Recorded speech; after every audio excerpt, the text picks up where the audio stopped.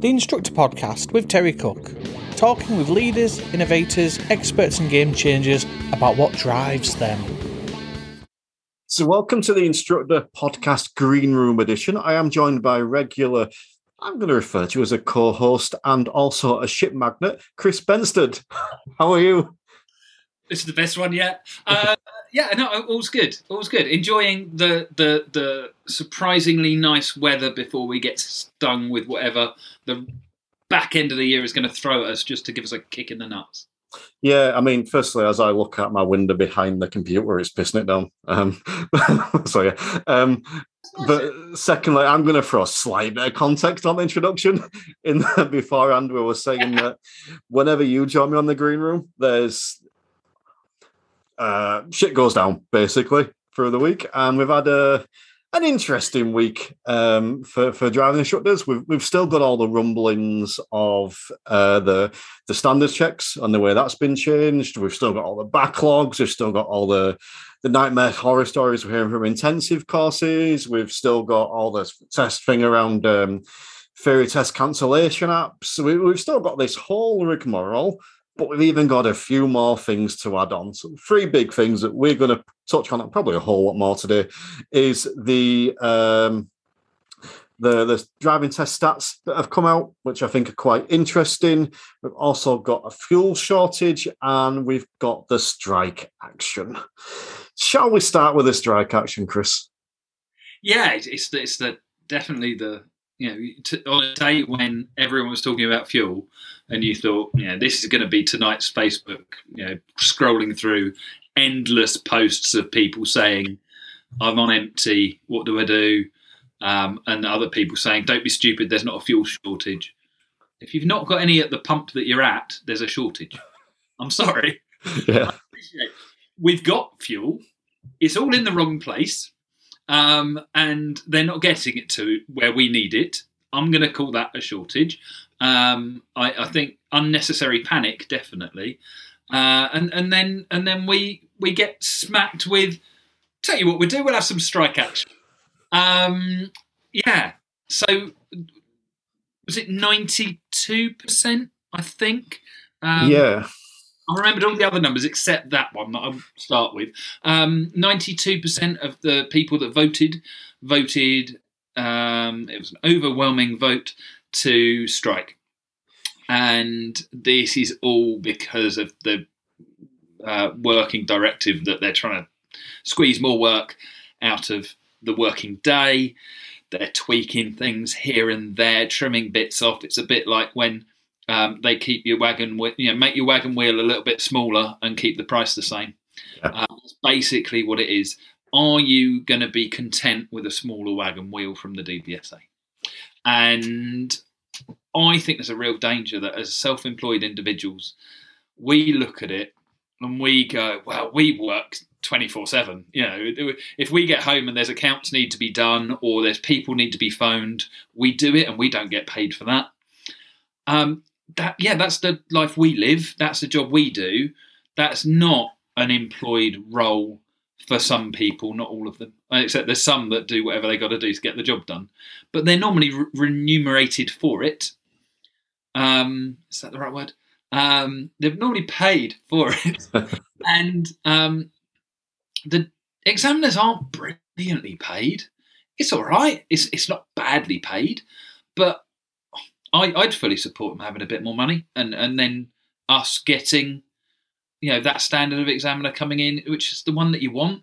So you don't end up at a test centre thinking, I'm all right if I get one of the 3 but not the other one, because they'll huff and puff in the car or they don't respond well to certain bits of driving, that the others would have. We want that stability. So, I think I'm on their side. But 2 strike days, the 11th and the 12th of October. They are asking examiners and test centre managers, which I've noticed they've just recently started referring to them separately. I was interested in why. But they've asked them not to work on those 2 days. One thing I want to touch on there that I think is massively relevant is a number you didn't mention, and I hope I've got this right. There's an 80% turnout in the voting, which I just think is huge, because we've spoken countless times, not just me and you, but me and other guests as well, about when, when we were the DVSA, when they were talking about scrapping trailer tests, and they asked for a response around that, and it was minimal. It was minimal. There wasn't a huge response. There's 36,000 ADIs and something like 2,000 people responded in total, something like that, wasn't it? Well, they've actually, whether we agree or disagree with the examiners, not, and I'm sure we'll come to that in a minute, whether you agree or disagree, 80% have turned out to vote, and 92% of those have agreed, have said that they should strike. And I think that's a collective that has got their act together, that knows what they want, and is getting what they want. Yeah, I think that's a really good point. And just to put that in context, the previous vote, and I can't remember what it was on, but I remember there was a big hoo-ha about the fact that only about 50% of people have voted in the first place. So it was, the vote for the action was from only 50% of that collective number in the first place. This isn't. This is 80%, and I think that figure is probably amongst the highest that I've heard of from following that through. And I'm not massively political. I like knowing what's going on. It's not in my circle of influence, so I just look and listen. But yeah, I think that says something, doesn't it? If only we could have the same kind of strength behind instructors, but 10 instructors in a room is 11 opinions. So maybe that's an impossible thing to do. I understand your point there as well about being outside your circle of influence, but it does directly affect us. I know it's only 2 days, but it's, and I remember the last strike, which was a couple of years ago, and I didn't notice it at all. The tests I had weren't affected. The test centers I had didn't seem to be affected. And I think that because of the number of people that are voted for this, I think there'll be a large number of examiners that strike on this occasion. I think it will have a big impact. So I think it's right that we have an opinion. I've read a lot recently about unqualified opinions, and to me, there's nothing wrong with an unqualified opinion. There isn't. It may not be as valid as someone else's in that sense, or it may not have, maybe valid's the wrong word, but may not have as much information or as importance as someone else's, but it's still valid. So I was about to ask a question, but I've seen an expression. I'm going to let you come in. How do you feel when your pupil is getting advice and guidance from the unqualified opinion of parents, friends, that then affects driving test even? How do you feel about that? Because isn't that similar? It is, but you've caveated the question slightly, and I suppose almost nuanced it in how it then affects driving. I have no problem at all with students. So student A gets advice from mum and dad. I have no problem at all in being advice from mum and dad. What the student needs to do is then filter that through a more qualified source, i.e. me. And I think that's where I am on opinions. Everyone's entitled to it, and everyone's entitled to deliver that opinion, as long as they're willing to accept, actually, yes, you know more than me on this. I think I'm going to bow down to your superior knowledge. But I used to work on the building sites. I spent like 7, 8, maybe even 10 years as a carpenter. And I used to ask my customers for advice sometimes. They would come in and they'd want me to fit this particular door, but they wanted it changing around and they want to handle different places. Okay, how would you do it? And I would ask them for feedback on my work, even though the work is done. I would ask them, and my opinion was 10 times more qualified than theirs. But I would sometimes get the blinkers of the carpenter blinkers on. It's like, I know better than you, don't you? So, but by asking them, 9 times out of 10, they'll talk nonsense or they won't know. But now and again, they'll just give me a little bit, and that's a really good idea. because they're looking at it from a different angle. So I do think unqualified opinions. So, whether it's someone's parent that comes in and 99% of the time they'll talk nonsense, but now and again it'll be, oh yeah, I like that. That makes sense. Let's try that. So I do think it's worthwhile, which in a really long-winded way brings back round to the original question I was going to ask, which was, what's your opinion on whether the examiners should or shouldn't be striking? I respect their right to. I'll start with that. I think it's really important when we're talking about this as instructors, we divide up the examiners and the DVSA. Because generally we talk about the DVSA, and that includes examiners. And actually, this is a fragmenting of that agency to the DVSA, the body, and then the people working for it, the human beings. Do air quotes because it's a podcast. No, the people working for it, and I think that we have to remember that, and I totally respect their rights too. I think it's really difficult when you're not the one doing the job to judge it, because the responses that I've received to posts that I've put out are, well, at the moment most of the tests aren't completing anyway, so you're not really doing however many tests a day to then squeeze in another one. So it's not really that much more work. It could be. Just because a test fails doesn't mean it actually takes less time to complete. It's well, they just want more money. Well, I don't tend to say, I'll tell you what, every day I'm going to go and do a free lesson because there's more people asking for lessons, so I won't charge for the extra one that I'm going to go and do. It just doesn't quite add up, and I think there's a little bit of a thorn from the fact that the examiners were furloughed and didn't suffer in the way that instructors did through the whole COVID experience so far. And I think that, there's elements of that coming through. And I always try to acknowledge when there's a bit of jealousy in there. Yeah. And I think not necessarily now about the striking, but about the people being furloughed. It was a choice that I made to become self-employed. I knew the ins and outs of it. Wasn't quite planning for that to happen. But it did. And we made our choices through it. And it's still ongoing. So, yeah, I support it, I recognise it, and I don't think I quite understand what it would mean to them. And bottom line is people should be paid for the work that they do. Instructors should be paid a decent wage for the work that they do. I don't think it's going to have a massive impact.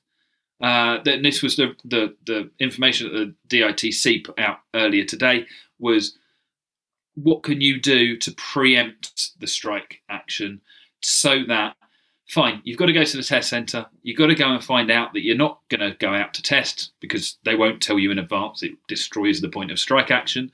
So you turn up.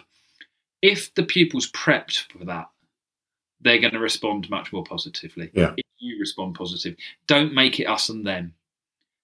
Explain why and say it's just one of these things and this is what we're going to do. And be ready to then make the best of that time and give them a full bells and whistles mock test.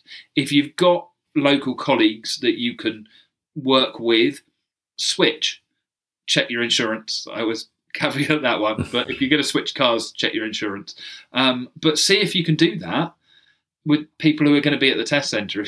We all know each other generally, and then they can get that full experience and make the best of what you've got. We joke about being the king and prince of spin or reframing. We won't debate who's who, but let's reframe it. Let's make that day a positive experience. They've had the build up. They've thought that they were going to go to test. How are they feeling about it? And then go through that exercise And then, more than anything, you make sure you get paid doing it that way, because they are getting something, you are getting something. It minimises the impact of that strike action, and the strike action still has the results that it's there to have, whatever they might be. Because I think that DVSA is stuck between a rock and a hard place on it. What happens next? Yeah, I mean, I think I largely concur with what you said there. I'm sure people will be surprised to hear that. But I love the post you put out. That was sort of quite a quick response, with suggestions on how to make the most of it and how to reframe it. And I think that's key. I think the biggest, even if we only took one note of what you've said there, it's communicate with your students. If they've got a test on that day, contact them tonight. Tell them tonight that, this may be a problem, and then have a proper chat with them and explain the situation. I also think just want to mention again the point you made about almost a hint of jealousy.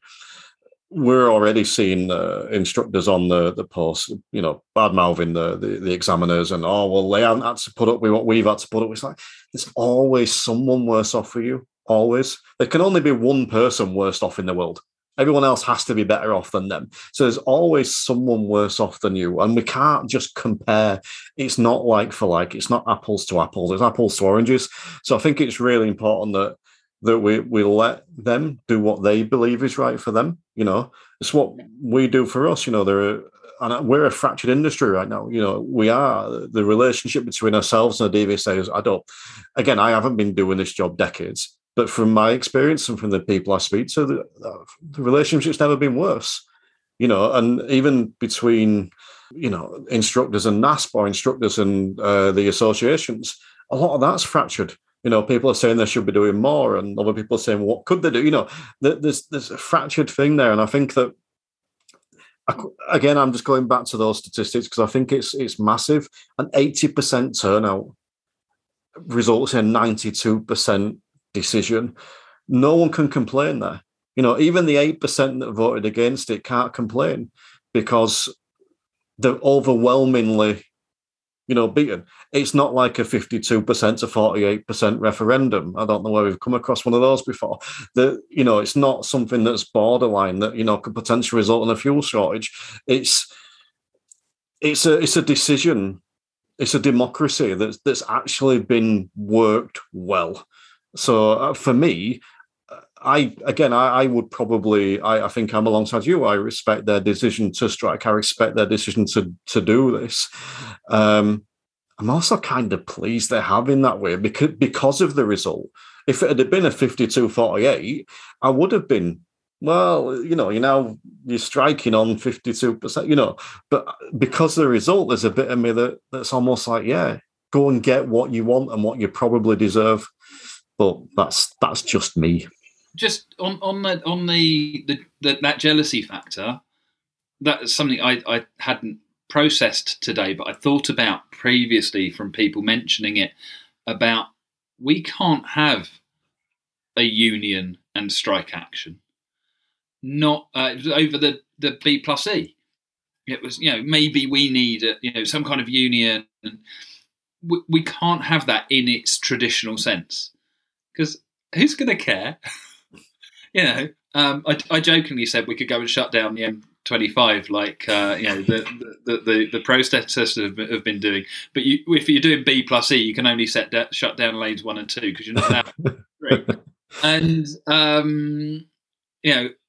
we haven't got that particular power in that form because we're only going to hurt ourselves. Or our pupils, and we're not going to receive anything from that. It's just not going to work. But maybe maybe we need to look at that in a different way, and we need to say that there are ways that we can stand strong together. The big one for me, looking at those numbers, as you said, was the response to the consultations.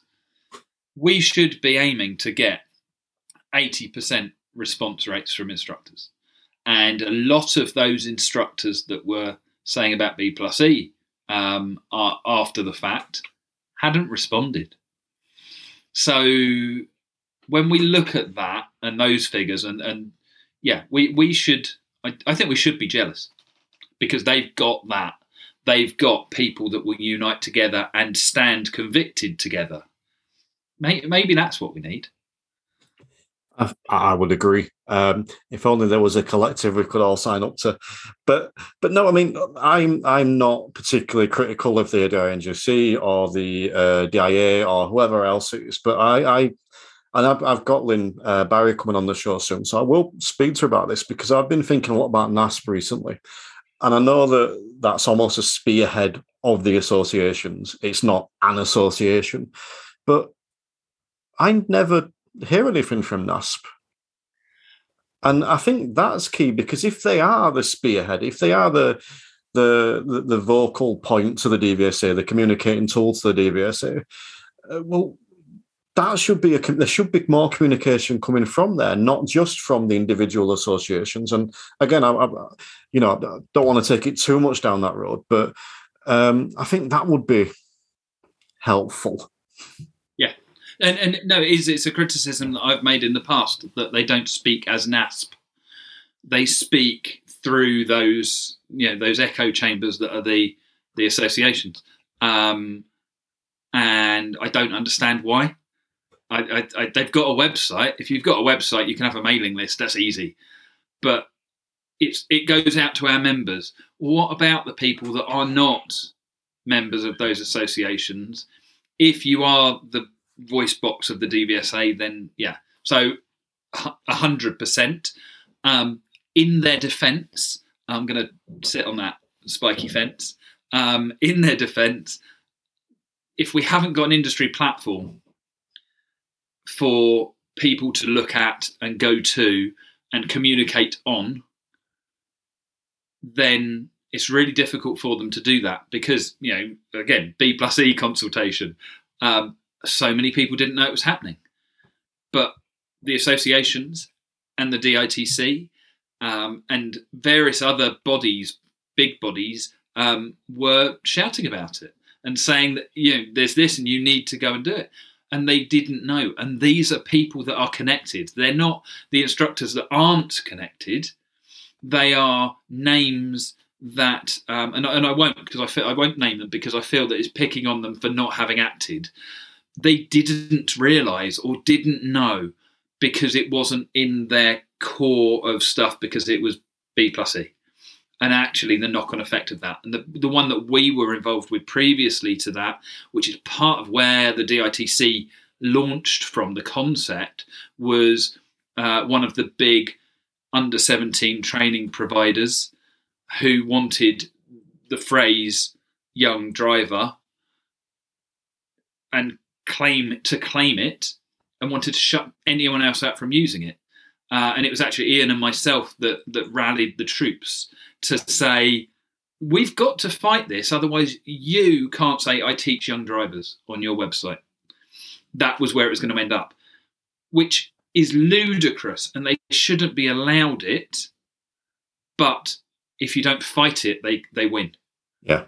And that lack of a platform, that's what the DITC is all about, is creating that platform. It is to bolster the likes of the ADINJC, MSA, DIA, NASP, AADI, or RD, depending on who you are, DISC in Scotland, the ADI Federation, all of those names that we should know because they are the industry, but they're not resting on anything. So if you went looking for them, you find them by luck. And it shouldn't be like that. So I think they're doing a great job with what is out there, but they could do a better job by having a united voice rather than just a united group. Yeah. I think the only thing I'd potentially throw that way, and, maybe I'll make a recommendation somewhere, would be that, when you become an instructor, and I appreciate this maybe breach of some sort of data policy, I don't know. But when you become an instructor, maybe you are obliged to sign up to NASP. There's nothing to pay for, in terms of that, but you're literally signing up for an email, a monthly newsletter. That's it. Is that not taking away from the fact, and this was a comment I made during lockdown, that it's another version of if only we were all on a register that had our email address. It's an awesome idea. Don't know why the DVSA haven't thought about it. And I believe I am right. I will go on. I will say it, but if I'm wrong, I will apologise.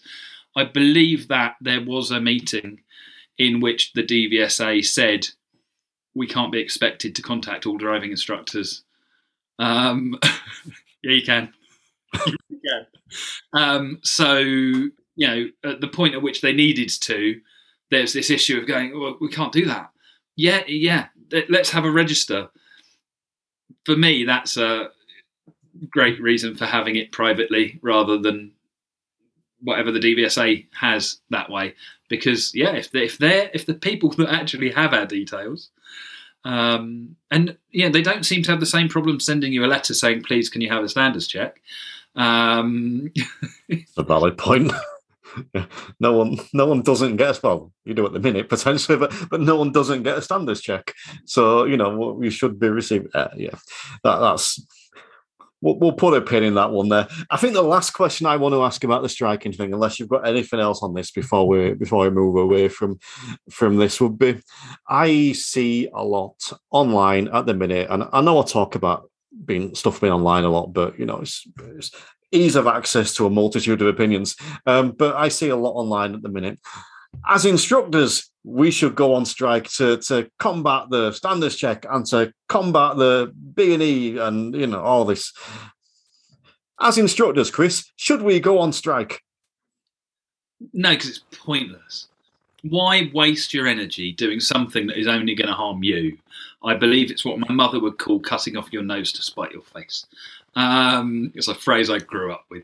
But yeah, what's the point? Let's do something positive that's going to get a positive outcome. And the examiners have proven, unions have proven that works for their sector, the way that they work. So let's do something that will work. I think being united is the first step in whatever we're going to do. I'll take that as everyone should join the DITC if they wanted to be that. But equally, I will happily recommend that everybody is a member of an association, be it local or national, because I get why people are anti some of the the NASP broken down associations, especially at the moment when it seems like they were absolutely blindsided over the standards check thing. So it's like we've got to prove that you're worth it to us. So there's a challenge for them. The challenge for us is to then go, while that's happening, we still need a way of communicating. So if you do, and I'm fully in support of the associations in general, any of them, be a member of something. Get in touch, because you've only got yourself to blame if you're not. If we can get that unity, that's not agreement. We can totally disagree on stuff and still be united, because we've got a common aim, which is to improve the lives of driving instructors, to improve road safety, to whatever that might be. There's lots of them. We can unite whether we agree or not. And there's some great instructors that I speak to who really piss me off. They absolutely know how to push my buttons, but I talk to them because I value that, because they keep me honest and keep my feet on the ground. Engage with that, find that, and then maybe we can find our version of the industrial action or strike action, or until we've got that unity. It would be like everyone just deciding to stand outside their own house, on their own on a random day of the year. You're welcome to. You have every right to. Don't expect it to do anything. Yeah. Again, I think I concur. Before we set the table for the show, then, I do believe there was one thing you wanted to speak about regarding safe driving for life. Yeah, I've got a bit of an apology. I'm going half a step. I'm not going the full way, because I think there's a lot to be done. But if anyone didn't listen to the instructor podcast where we spoke about safe driving for life, the website that was launched or relaunched by DVSA and TSO, I seem to remember I struggled to find anything positive about it. So, what's been lovely is that the DITC have been asked to be part of the continuous improvement group for the Safe Driving for Life website.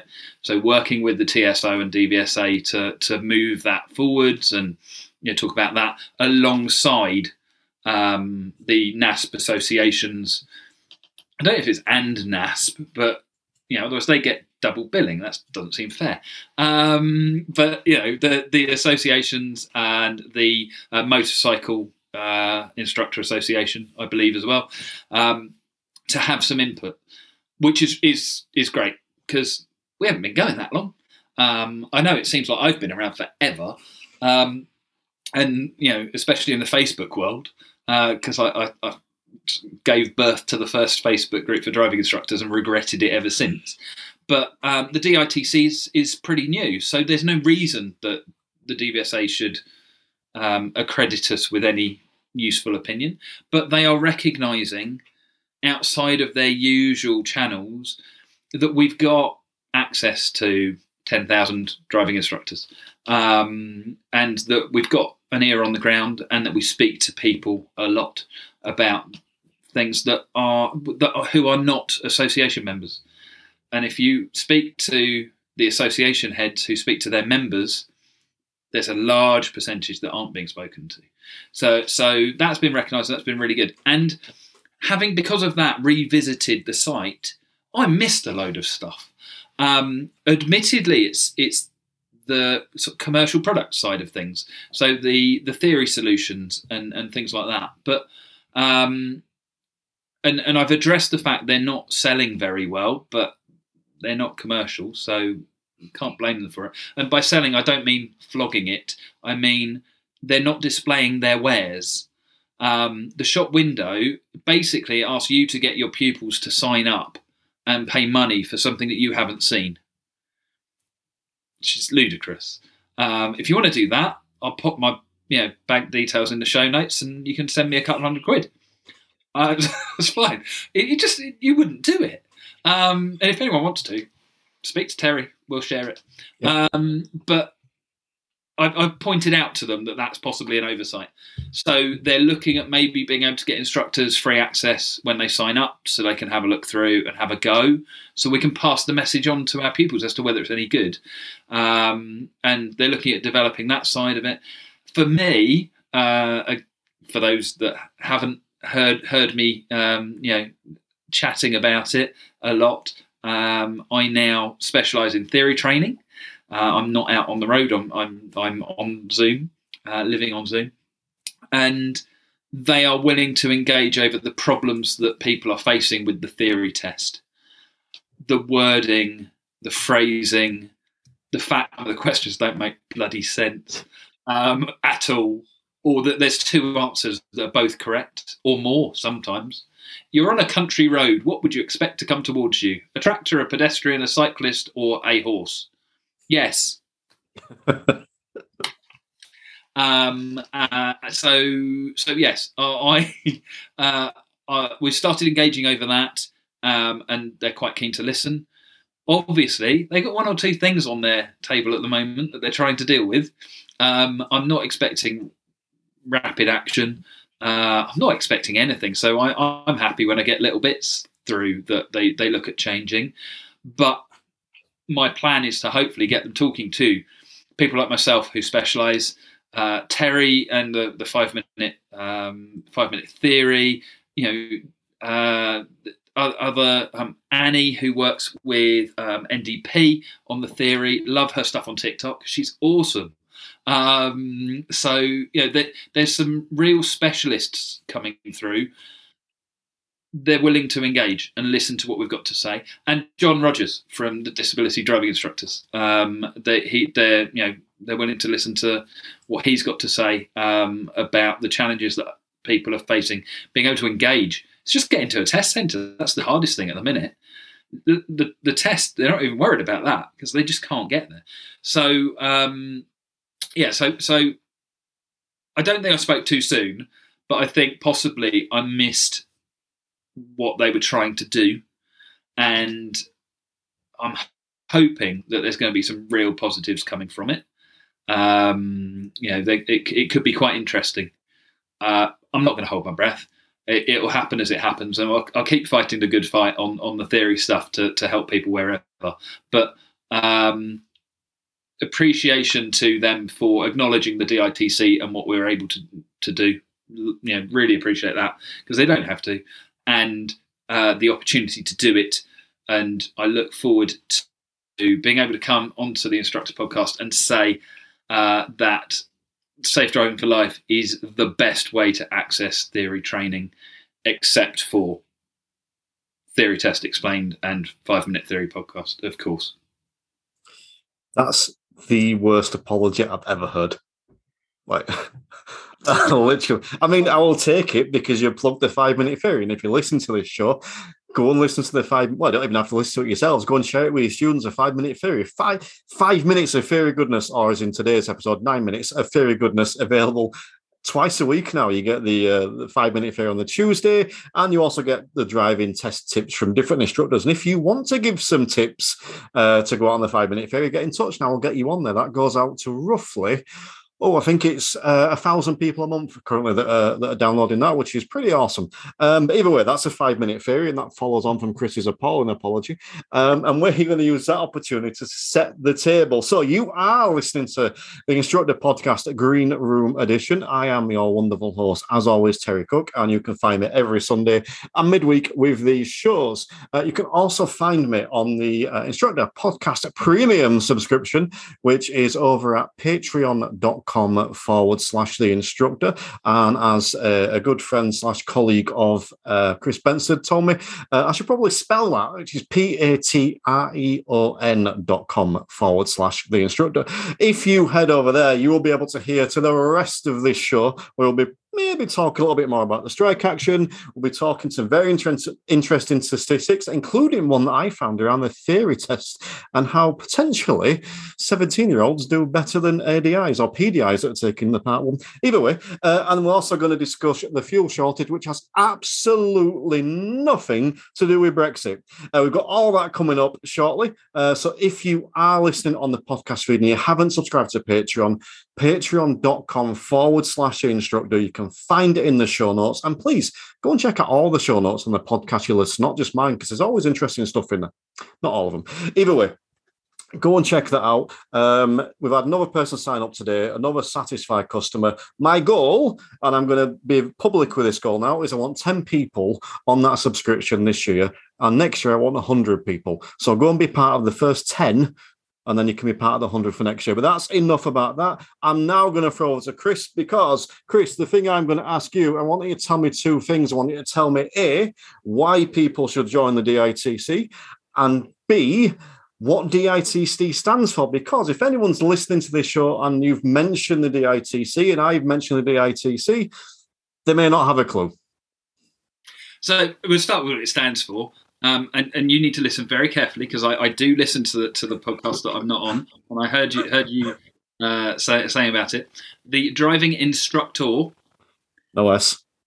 So the Driving Instructor and Trainers Collective. That's not going to stay in my brain. I'm sorry. It is grammatically correct. There was a slight panic after all the graphics had been done of going, is that right? So, yes, the Driving Instructor and Trainers Collective, but we're instructors. We love a set of letters. So the DITC. And to be honest, I think our goal is for it to be the collective. And, bit of a nod to Star Trek. We could just be the collective. It'd be great. That's what we want, is for it to just be a building block of the industry. So we go to the beginning, pre-PDIs. When people are looking, you want that information, you find us. And we point outwards. That's what it's all about. It's about saying, what are you looking for? this is where you can go. So it's a roadmap. It's a signposting point for the industry. PDIs can clarify that they're getting the right information, because we are so reliant on the one trainer that we have during that process. And the DVSA don't know what a good instructor is or a good trainer. We've established that along the way when they've been trying to. What they focus on now is what is a good lesson. So we hope that we can help people identify good trainers across the board. Nike, Adidas, no. And then ADIs. We don't know it all. So it gives us somewhere to go when we need it, because you get told stuff like what DITC stands for, and then you forget because it wasn't important to you at that moment in time. But then when you suddenly think, oh, hang on, when was the strike action? How do I find it? It's going to be like a better version of Google, because it's going to be industry specific and it's going to speak your language. Awesome. So be sure to join up to DITC. There's always links to that in my show notes, the Driving Instructors and Trainers Collective. I know that was wrong. Be sure to go and sign up to that. It's still too cheap. And you can always, it's a signposting place for the industry. So go and ring up Chris and find out where you can get fuel. But if you are listening now on the podcast version, make sure you go and sign up to patreon.com/instructor where you can listen to the rest of this episode. And two little secrets for you just to finish off. The first one, October is going to be epic on Patreon. I'm saying no more than that. And secondly, keep your eyes peeled for the Instructor Podcast website that may be coming out soon. But for now, have a wonderful day. Enjoy your weekend, whatever time you listen to this. And we'll catch up with you guys later. And if you listen on Patreon, thanks for staying with us. The Instructor Podcast with Terry Cook, talking with leaders, innovators, experts and game changers about what drives them.